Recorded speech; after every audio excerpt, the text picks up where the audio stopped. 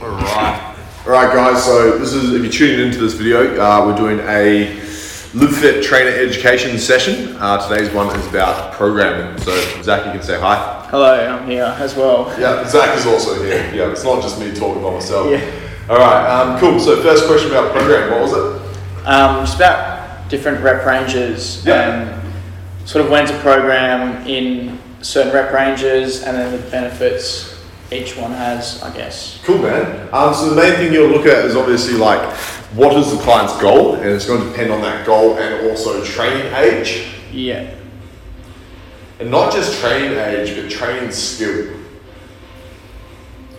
Because at the end of the day, lifting is a skill. So one of the reasons why we'll do multiple reps is so they can really reinforce that skill of that exercise. Yeah. And obviously the more skill they have, if they've got more of a strength goal, then the less reps they're going to do. Yeah. So that's one thing to look at. So not just training age, but also looking at how well they do that movement. Because you can get someone that's been training for 10 years and they do 10 reps shit. You get someone that's training for a year who's been taught really well, and they do a rep really well, they do one rep really well, 10 reps ridiculously well. Yeah. So again, it comes down to the goals. So if you look at the goals, the basic run through is if you've got a hypertrophy goal, the reps are going to be higher. Between that hypertrophy range of 10 to 15 reps. And then looking at strength goals, anything below 5. If you're looking for that strength hypertrophy mid-range, then you're looking between 6 to 10, right? So again, some people argue less and more, but there's no real hard and fast rule because even as a strength athlete, yourself, that if you do 20 reps on, say, bench press, for example, if you've got a 20 rep set, you're trying to do every single rep, you're trying to groove the patterns. A lot of the time, especially again for when you're trying to get these lifts to the T point, you're trying to get every single rep identical. So regardless of the weight of the bar, whether it's heavy or lighter, or you're doing 15 reps in one rep, it looks identical. The only difference really should be bar speed. Does that make sense? Yeah. No. Would you but also, because I know with my training a bit is, you obviously have your strength for those lifts that you want to get stronger at, but then your accessory work and stuff you can have in that hypertrophy rep range because you still need to build that muscle because obviously the bigger the muscle. Yeah, this is a good point. As a majority rule, so you've got the majority and minority rule. So majority rule, the bigger the muscle group or the higher load you're using on that lift. So let's say a barbell squat or a deadlift. So 200 kilos on that lift is going to hit a lot differently compared to a 5 kilo or 10 kilo bicep curl. Right? So the amount of load on the muscle and central nervous system also has to be taken into account without overcomplicating it. You got to look at how much weight is that person lifting in that rep range. Say for example, you get when you got those compound lifts, it's going to be a lot more neural central nervous system recruitment compared to your muscle load. So again, you got to look at that as well as a definitely. And going back to the load and realizing that how much that person is lifting is going to impact their recovery as well. So a good rep range to start with, and again this is going more towards the minority, less to the majority, is if you look at that rep range and you go, all right, so I'm giving this person 10 reps and the total volume of that, so they're doing 100 kilos, is going to be X amount of 10 tons, whatever it is, 1,000 kilograms in a set. You do 5 sets, that's 5,000 kilograms. Again, it's not something that I program a lot with in ways of looking at total load, but it's something to be aware of when programming too, is how much is that going to tax that person's central nervous system, because then you got to look at the recovery as well. So again, that's probably more advanced stuff, but the basics of it with programming and different reps and sets is, for all beginners, I run them through a general range of 12 to 15 to 20, so let's say 12 to 20 reps, depending on the type of exercise. So why I do that, I'm just trying to get them to learn the skill of that exercise really, really well. And again, gender as well plays a role. So if you get a guy doing reps on his deadlift, he's going to be usually, if he's a trained male, he's just come to you and he's been training for a few years and got pretty good skill lifting. 5 reps on his deadlifts is going to fuck it. It's going to be a lot, right? So he's going to be doing a lot of load. Where you get a female who's been training for a few years, 5 reps on the deadlifts generally won't be enough. They won't feel like unless I got specific powerlifting goal, they probably feel like 5 reps is doing fuck all for them. So that's another thing you look at too is goals. So when we look at goals, most people will come to you with a set amount of things wrong with them. So most people have some sort of structural balance issue. And when you look at structural balance issues, it's usually a weakness of the smaller muscle groups. So say for example, if it's let's use a common one. So common one would be weakness through the hamstrings causing tight hip flexors or weak hip flexors and weak hamstring, which is not uncommon. So when you look at that, right, is you want them to be able to learn. If you gave them a set and it was only 6 to 8 reps on a hamstring curl, they'll probably feel fuck all for the first 8 reps. But if you gave them like 10 to 15 reps, they'll probably like just get that movement right, then the last 5 reps they'll probably start feeling. So that's another thing you take into account too. It's like, if someone is a real beginner and they're only doing X amount of reps, how many of those reps are actually getting that quality muscle contraction compared to a strength athlete where if you said, all right, we've got 3 sets of 15 on barbell squats, they're going to feel every fucking rep because that muscle mind connection's there, right? So 2 different people can benefit completely different from different rep ranges. So I suppose the gist of it is no real right or wrong, but as a general rule, always start at the higher ranges regardless of someone's capabilities. As a safety net to iron out any weak points. And again, most people have similar weak points. Most people got, they might have trap dominant, they might be internally rotated through the shoulders, so weak rhomboids and unable to activate their lats very well. Most people have weak lower abdominal muscles, especially on the pubic bone. So if you look at like pretty much where your junk sits just above that, most people don't know how to contract that hard. They're like, what the fuck is that muscle there? It's actually your abdominals run all the way down there, right? So, and that has a major role in playing with hip posterior and anterior tilt. So to pull yourself into posterior tilt, you need to be able to contract the lower abdominals, and you also need to be able to contract the glutes. Most people don't know how to do that as a general rule. You get some chick that comes in and she's been hip thrusting for like 10 years straight, then she's probably going to know how to do it. Most guys wouldn't have a fucking clue how to do that properly. I actually have a general rule for that too. Is most guys who don't get laid often really struggle with that. Guys who get laid often, they're pretty good at that. They can anterior tilt all day, posterior anterior tilt. Cool. All right, does that kind of cover that question? No, that's that covers it all pretty much. I was just getting a bit more of an idea. Because obviously I had an idea of the rep ranges, what they do. I was just wondering if there's any. Again, no hard and fast rule and like when you're looking at progressing someone through a rep range, that's where I'll start off. So again, it depends. It's always going to depend, but it will depend on how long you're planning on running the program for. So I'll just go back to the question. So when to program different rep ranges and benefits and training strength performance type hypertrophy. Cool.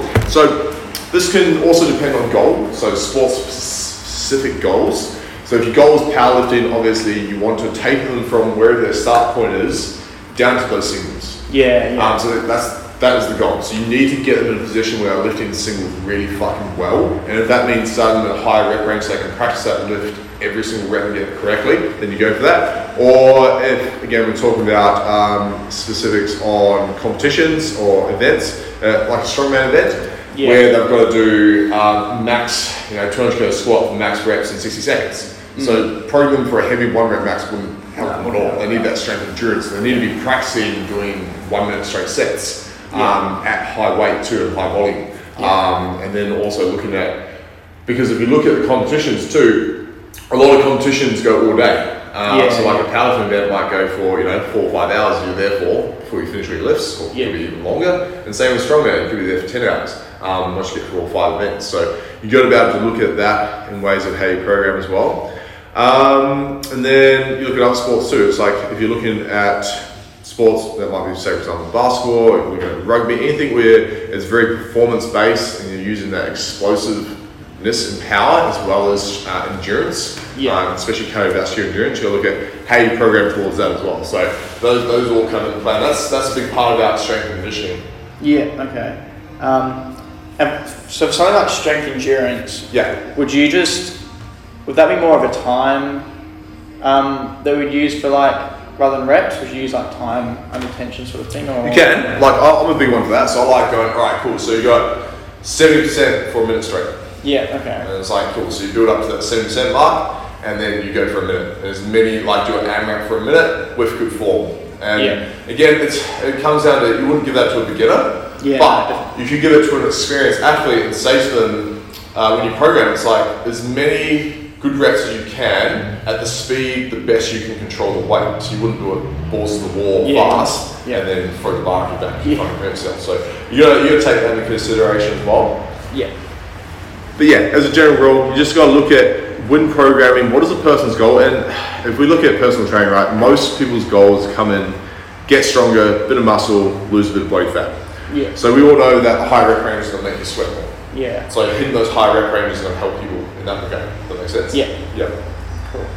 Yeah. And not saying that you can't hypertrophize off lower reps, because you'll notice two different athletes with different muscle fiber types. So generally someone who's a long distance runner or swimmer is going to respond better to high volume. So they can probably handle up to 20 to 30 rep sets. Like fucking all day and love it. Where someone who's very fast twitch really struggle to get that. Like make the piece of the probably really struggle to recover from it due to the central nervous system load going into it. Yeah, okay. So like that, they'd probably struggle with that endurance. They'd maybe do like 1 or 2 20 or 30 rep sets, and then just after that struggle to get like 12 or something. Yeah, exactly. Like their recovery will drop off so fast. Yeah. And you know, there's a different energy system. So you look at anaerobic and aerobic systems as well. So which one is being utilized more? Yeah. And again, looking at goal, what is the goal of the client? Yeah, so, definitely. Yeah. Cool. Cool, man. That makes sense on that one? Yeah. Awesome. Programming rest times and when you vary them in training. Sweet. Depending on goal. Again, like a lot of it always depend on goal, but let's use an example of someone who comes to you, they want to lose a bit of body fat, they want to get stronger, they want to look better. It's probably most general clients' goals. Keeping rest periods shorter to help them build that strength endurance, regardless of athlete. So it's probably just a basic rule I have is I'll push rest periods very short and intensity very high to start with. So if I look at the base program I'd use, it would be 6 to 8 exercises, 4 sets of each, 15 reps as a basic rate. So, and I'd keep rest periods at 45 seconds each. Between each set as a base, reason for that is because one, when you're only resting for 45 seconds, even if you're really fucking strong, you won't be able to load up the weight. So it kind of limits their amount of capability of how much weight they can load by shortening the rest periods. And then for the opposite end of the scale, for someone who's a complete newbie, 45 seconds resting won't actually, it'll probably be almost too long for them. Okay. Because they're like, I'm ready to go again. Especially a lot of female athletes who are like, as a normal like general rule, probably use this word a lot, but females can work a lot higher, closer to their 1 rep max for volume than males can. With a central nervous system. I think it's more so just because of the amount of weight on the bar. So if you get a female who's deadlifting 60 kilos and max is 80, she'd probably bust out 20 reps. But if you've got a guy who's deadlifting 200 kilos and his max is 220, it'd be fucking near to impossible for him to get 20 reps at 200 kilos. Does it make sense? It's purely because of the kilograms on the bar. That's the main difference. Make sense?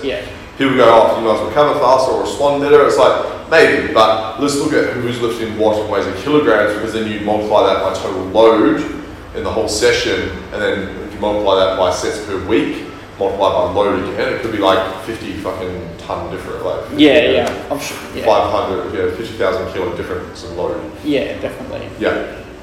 So that's the other thing. Again, not saying that I really bother calculating. Some strength coaches do. Not a big one for me, but training time. So another example was, if you go back to the other end of the scale, closing into comp, you're doing a powerlifting event, that client has to sit there for 10 minutes before the next attempt. So getting them used to waiting 10 minutes before a set. So it's conditioning, right? Because if they're used to being in the gym and going every 3 or 4 minutes, which is, might be up to 5 minutes rest period between sets for strength, then when they're sitting in the comp waiting 10 to 15 minutes, they're going to be like, oh fuck, this is a long time. Coaching them to do that as well. Definitely. I suppose as well when they come out to comp, just being able to say like, if they're not used to those long rest periods, they might start to psych themselves out when they're waiting for 10, or 15 minutes. I feel like I'm cooled down too much. Yeah, like I've cooled down or whatever. Whereas if you're training with that longer rest time, I suppose they're just going, just like normal.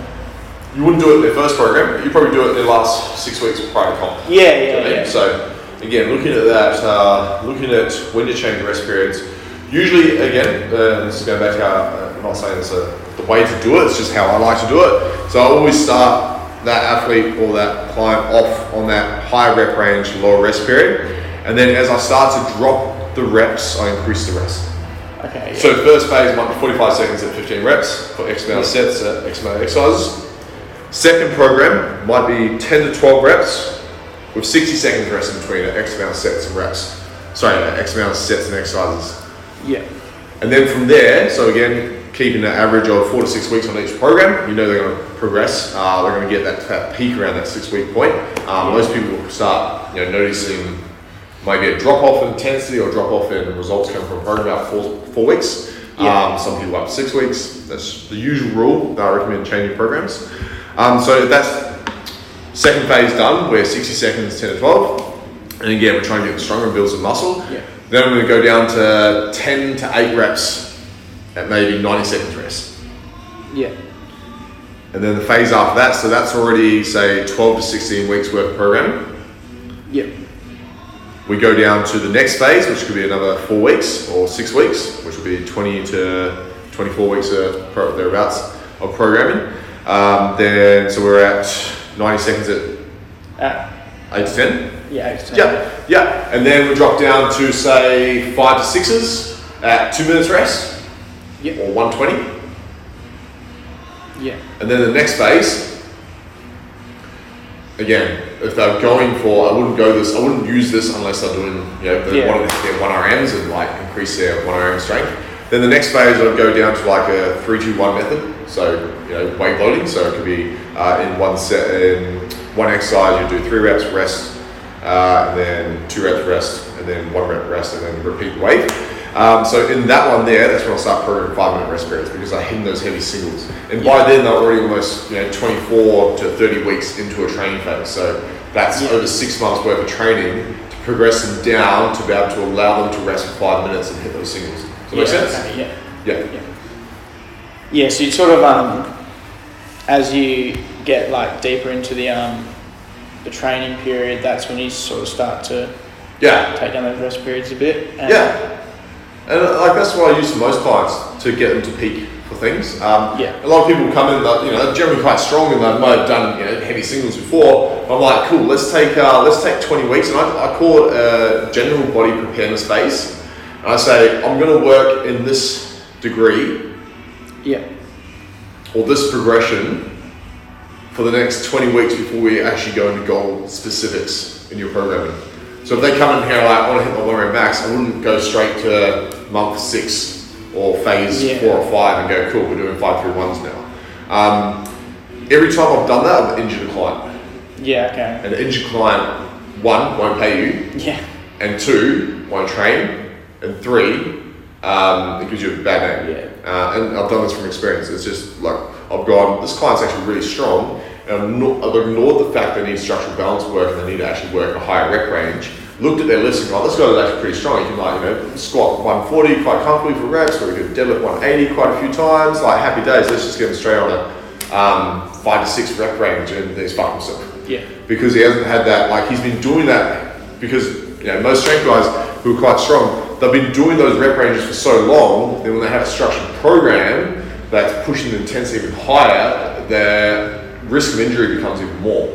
Yeah. Again, this can come down to coaching and your style of coaching, whether online or in person, how you explain it to them. There's lots of variables, please understand that. But they would really benefit from going for a structural balance phase where they're hitting 15 to 20 reps on a split squat, which is essentially a single leg squat.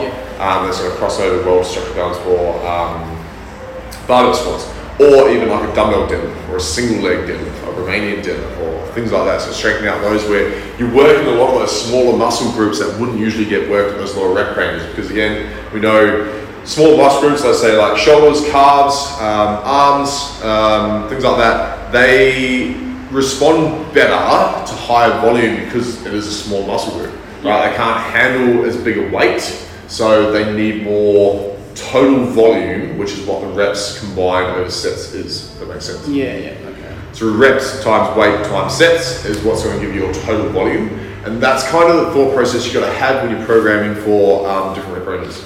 Yeah. Makes sense. Cool. Any questions on that? No, I think that's pretty much covers it. Yeah, that's easy. All good. But yeah, that's what I look at. Again, this is for most people listening and for yourself, it's just common knowledge, but it's good to know the structure and which way you can use it. Yeah, definitely. Cool. Does that cover that about rest times? Yeah, that's all good. Cool. How to program. So this is cool too. You got to look at rest times as how quickly can that person recover, not just from the exercise, but also days of training. So that's important too.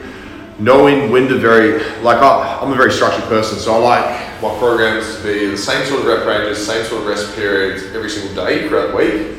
Yeah. Very rarely, and again this will depend on the goal, but very rarely will I give them different rep ranges for different days and different things. So the only time I'll do that is I'll give them heavy light days, heavy moderate light days. Yeah, so especially for strength athletes, because you can't go balls to the wall every session. So for one day of the week, this is going towards the back end of goal specifics. But when you look at a program, you'll go, so the heavy deadlift day might be 3-2-1 method, or heavy singles for 5-6 sets of singles.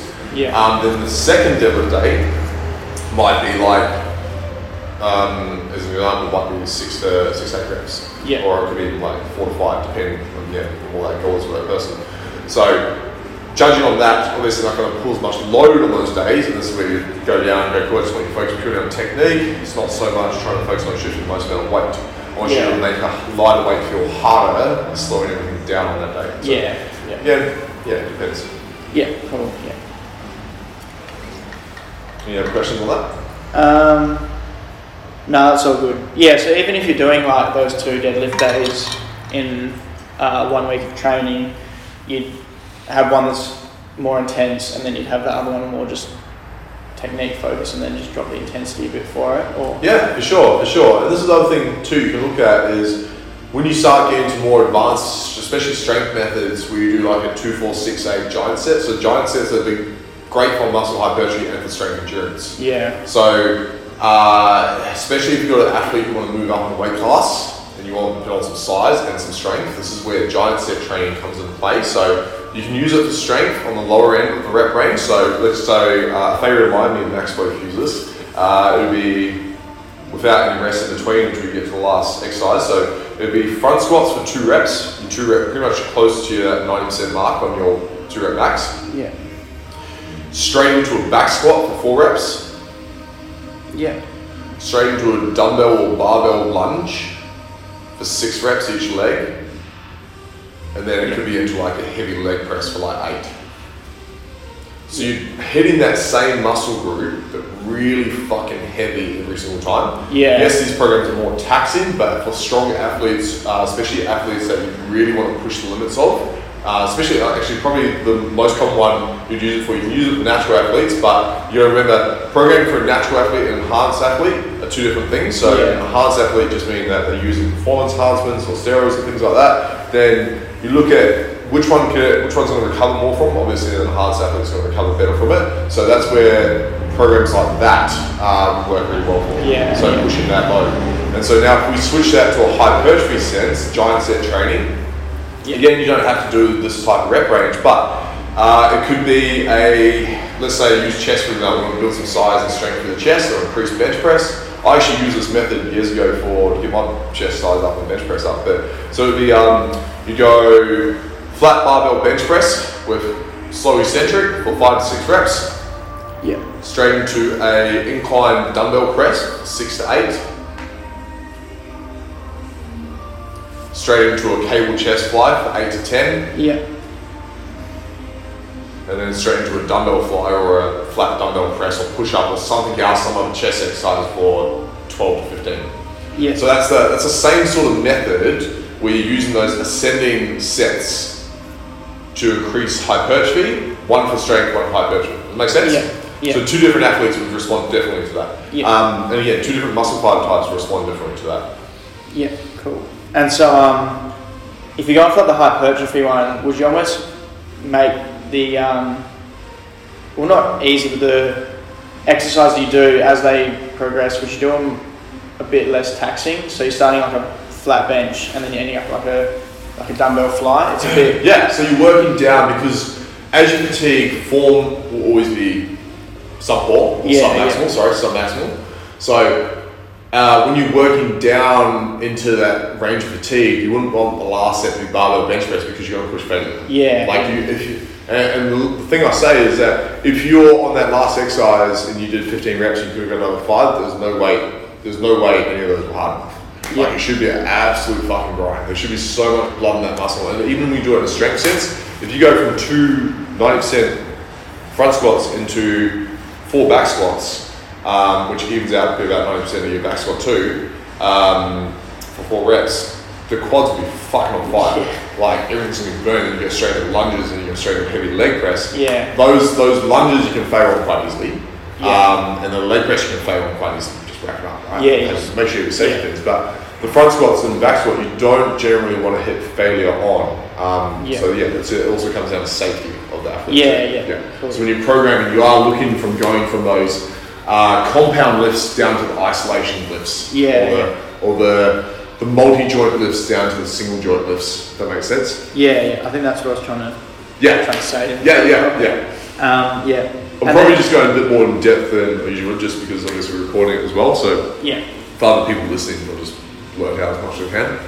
That's cool. And then could you also do like cluster sets or something as well in there? Clusters. So they're another great method for like strength athletes and for hypertrophy as well. So if you use a weight, and again, don't quote me on these percentages, but if you use a weight that you can do 5 reps or 10 reps heavy for, and then you go, all right, we're going to do 4 sets of 5 with 20 seconds in between. So you're essentially doing 20 reps in total at a weight that you generally can usually do 10 for. So that's the general rule. And different coaches will use different methods and percentages for it. They're probably more clued up. It's not something I use a great deal of. It's something I've done previously. For hypertrophy, it fucking cooks you. It gets some mad pump. But that's another good one to do to also keep that strength endurance and help increase. So another big one too is lactic acid tolerance. So how well people can handle lactic acid, which again, it's a physical sense, but I mean also in a mental sense.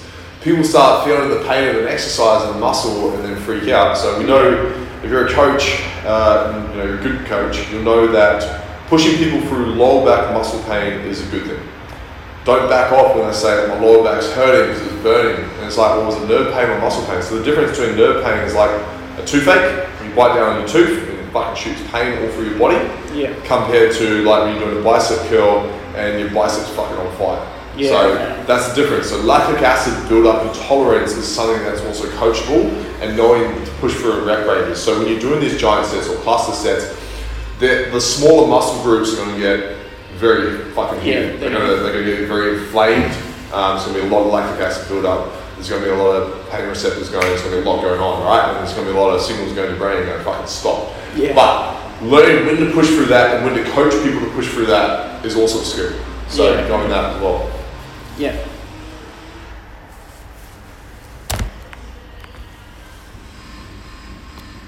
How to program volume for each muscle group, particularly lagging areas. Cool. Fucking melted. So that's a good question. So one of your questions there was how to program volume for each muscle group, particularly lagging areas. So let's give me an example of a muscle group that can be lagging. Calves, fucking melt them. They can melt. To the point they can recover from well. So there's no point in training them every day and making them fall off because they're not going to recover from it. But when you do train them, and again, when I say make them melt, I mean hit them so hard that every single rep you do, you feel at maximum intensity. That's the best way to hit them. So calves are a good one. As an example, and something my coach taught me well is understanding you've got to take that stretch reflex out of the Achilles because Achilles has probably the most amount of like stretch and load through it that bounces out. So when you see people on a calf machine or calf raise or stand calf, they usually bounce out of the bottom. So it lets the Achilles tendon do the work instead of the actual calf muscle itself. So when you look at that, you want to take away that load, which is usually about a 2 to 3 second low, stretch, hold, before the contraction. And you can do this at the top and bottom. So anyone listening that's struggling to get people to train calves well, every single rep they do, and this is regardless of the exercise, actually this is something I love doing, but programming tempo is a big thing, and pauses and tempos are a big one. So if you don't know what tempo is, it's just the speed of the movement and knowing that you can put pause at the top, you can put pause at the bottom, you can pause at the hard way. And the whole reason for these pauses is to increase muscle tension at that point. So if we break down a deadlift, I know we're going from calves to deadlift, we could go down to a deadlift and go, all right, so that person bounces off the ground every single rep. Yeah. It's because of shit coming off the ground. Or if they're benching, like, oh, let's hit a heavy bench, and they bounce every rep off the chest, it's because of shit holding at the bottom. It just means they're not strong in that point. So I like to use anywhere between 5 to 20 second holds at points where people are struggling. So this is, again, more of an advanced method as I start going through different training phases. But if they're really struggling with their bench press, I'll get them to do 5 by 5 with a 5 second pause on the chest. And when I say pause, I don't mean just resting it on the chest, I mean holding maximum tension every single second, trying to squeeze more out of the lats. It's very fucking fatiguing, and probably only use about 40 to 30% of your 1 rep maximum. Yeah. For an athlete who hasn't done that before. Yeah. Another one is just slow eccentric. So that's another one I like programming. Again, more advanced programming, but really slow eccentric. So squats and deadlifts, anywhere between 10 to 20 seconds slow eccentric is a good one to iron out sticking points. Yeah. And another one that I've used, I'll use frequently, is triple pauses in different points. So this is a good one for bench, squat and deadlift actually. I love using it for them. And so a triple pause can be either up or down, depending on, again, where their weak point is. But understand that the reason why you add these pauses is to increase that person's knowledge of what muscles should be locked on at that point of the lift. So we look at the deadlift, right? So at the very bottom there, one of the things that should be locked on is lower abdominals, lats, and load up for the hamstrings and glutes. Quads, pretty much everything locked on nice and tight. Triceps as well.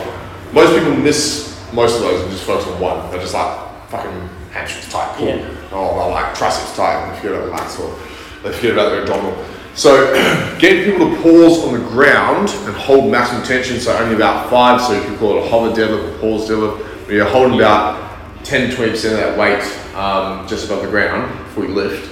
That really helps them get tension there. And then another point is like the mid shin. So we look at sticking points on people's lifts where they're breaking down. So, and that's when you want to go, all right, I want to get them to hold just below that sticking point.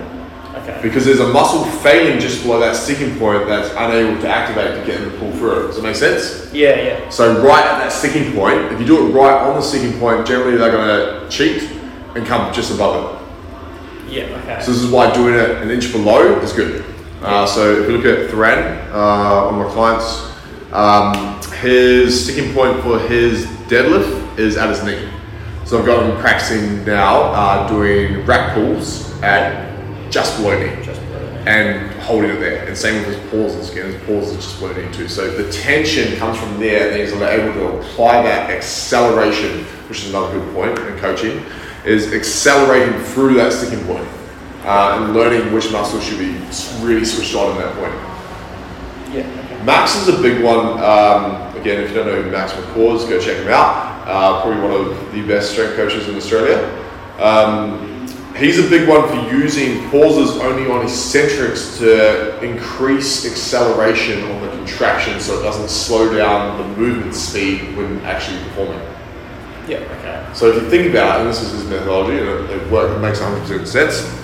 Again, it just fucking sucks when you do it. Is if you're pausing on your squat coming up, it's teaching the body to slow down at a point and then increase acceleration, which doesn't translate well across to absolute 1 rep max strength, and you need to accelerate that bar from the bottom to the top as fast as fucking possible. So it's getting the point, it's getting the body to hold, and it's teaching those it's creating those neural pathways from the brain to the muscle to pause at a point and then accelerate. Which, when you want a movement that does not stop, those pathways have to also be retrained. So he's a big one for pausing on the way down at a sticking point. So it increases muscle tension at that point, and that person knows which muscle should be on because you physically got to hold it in an isometric hold. So a pause is just an isometric hold, right? So isometric hold on those muscles that need to be activated in that point, and then he'll drop into a squat and then full speed out of it. So that's another method. Very good method, I must say. Yeah. So it's like almost doing so you're pausing it like almost at the opposite side of where your sticking point is.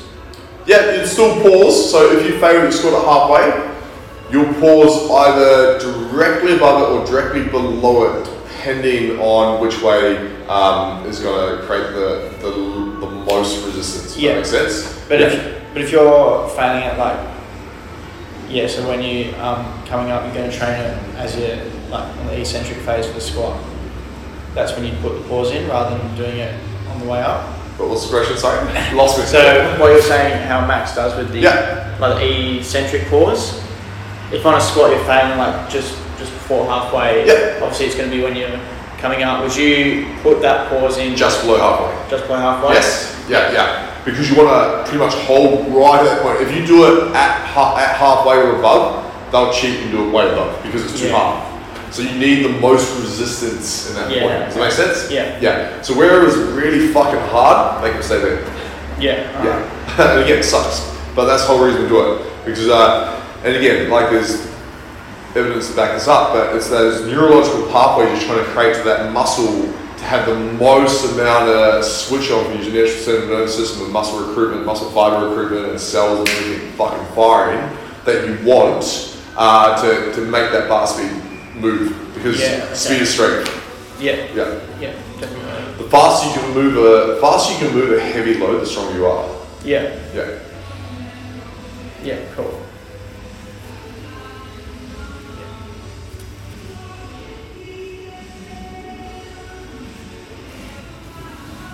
Alright, what else you got? Cool. Muscle groups. Yep, sweet. Alright, what else you got?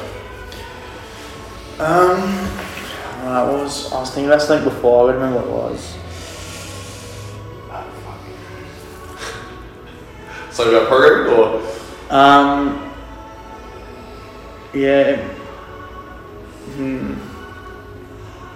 It might have been. Exercise variation maybe or? What was that? Exercise variations. I think for muscle groups as well, for lagging areas, would you program different I suppose a chest, would you be programming flat incline benching and stuff, just hitting the muscle group at different sort of angles? Depends where they're lagging. Most powerlifters have a shit upper pec development. Most bodybuilders have a shit lower body. Sorry, not lower pec, but they generally have quite a large upper pec development. And not as strong lower pec development or mid pec. So you can split the pec up into 3 parts. So lower, middle, upper. And this will depend on hand position and elbow position when doing exercises.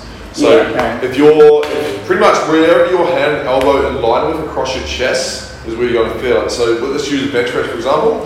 So a guillotine press on a bench press is where we're bringing the bar down to just on top or just below the actual collarbone or clavicle. So if you bring it down to there, you're going to hit that anterior delt pec, minor and upper pec. So regardless of the incline on bench or flat or whatever. So and then if you do a just pretty much a mid, what do you call it? So just above or on that mid part of the chest press, press into there, you're going to hit that. If you're in a powerlifting stance, you get right under the bar, and the bar is coming below the pecs, you're going to hit the under pec. Does that make sense? So yes, bench height can make a difference, but also elbow and hand positioning will make a difference as well. And this is the same for flies.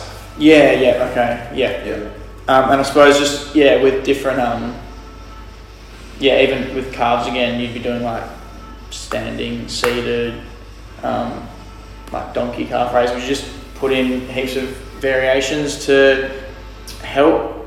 Depends. So the shorter head of your gastrocnemius, whatever you call it, shorter head of your calves can be worked in your seated position, and then the longer, again, kind of quote me on the name, the longer head of your calves is going to be worked in the full extension of your leg, if that makes sense. So standing calf raise.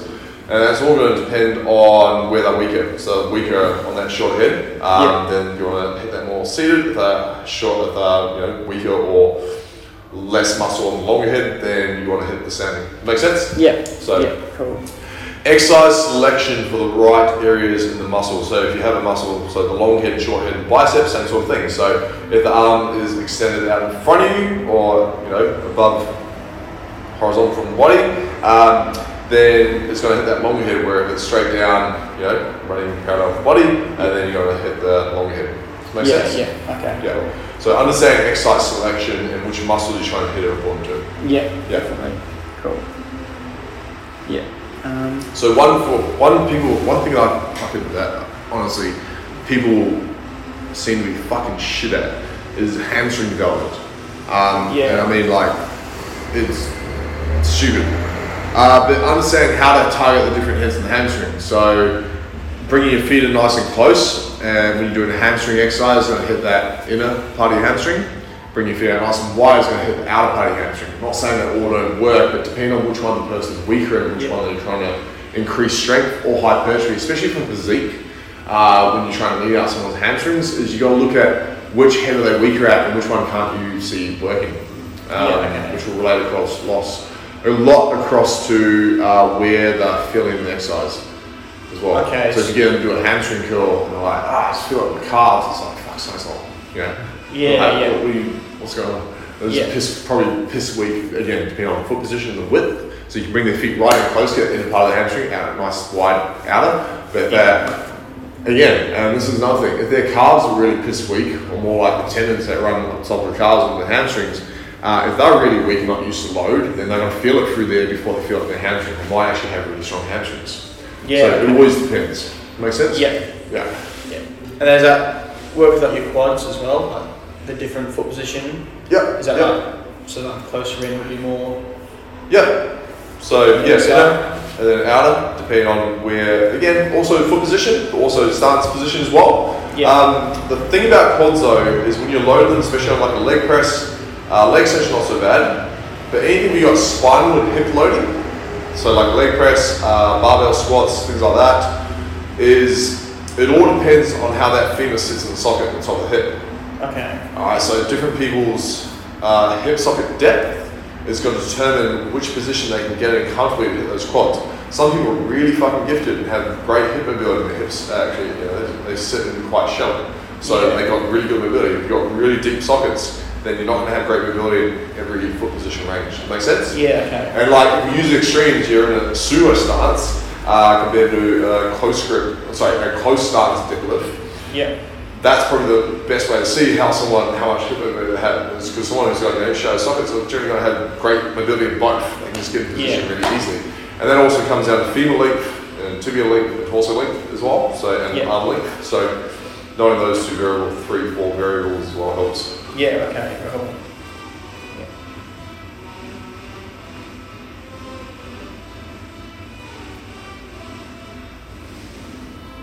That's about it. Anything else? No, that's sort of what I'm thinking of at the moment off the top of my head. Yeah. So just go back over it. So the first thing is, what is the person's goal? Yeah. Training age and training quality or exercise execution. So that's like sort of like king at the end. Is you just look at like goals, experience, and then there's sort of skill level. The skill level they are at lifting. Yeah. That's fucking huge. Yeah. And then we look at weak points and sticking points and things like that. Yeah. Like I used to get people to do a full build up to a full like 80-90% 1 rep max on a fucking squat when I was testing their strength testing if they were a strong dude. But now I'm more like, alright, let's see how good your single leg strength. And I'm like, I can squat 180 quite comfortably. I'm like, cool, alright, let's see how your single leg strength is. Just basic split squat. If I'm falling all over the place, then fucking you're doing split squats instead of barbell squats 4 weeks. Yeah. No, it's not something you have to do. I used to get drilled into it where I got taught all about programming, especially the Charles Poliquin method is everyone does a front foot elevated split squat and everyone does a fucking trap 3 raise. I mean, they have their place, but are they be or end all? No. It's whatever works well for that person. Whatever you feel most comfortable coaching. Yeah. There's no point giving everyone similar exercise if you don't know how to coach them. So knowing how to coach them is important too. Yeah, definitely. Yeah. Cool. Yeah. Cool. Yeah, that's Over there? That's all good. Yeah. Awesome. All right. Thanks for tuning in, crew.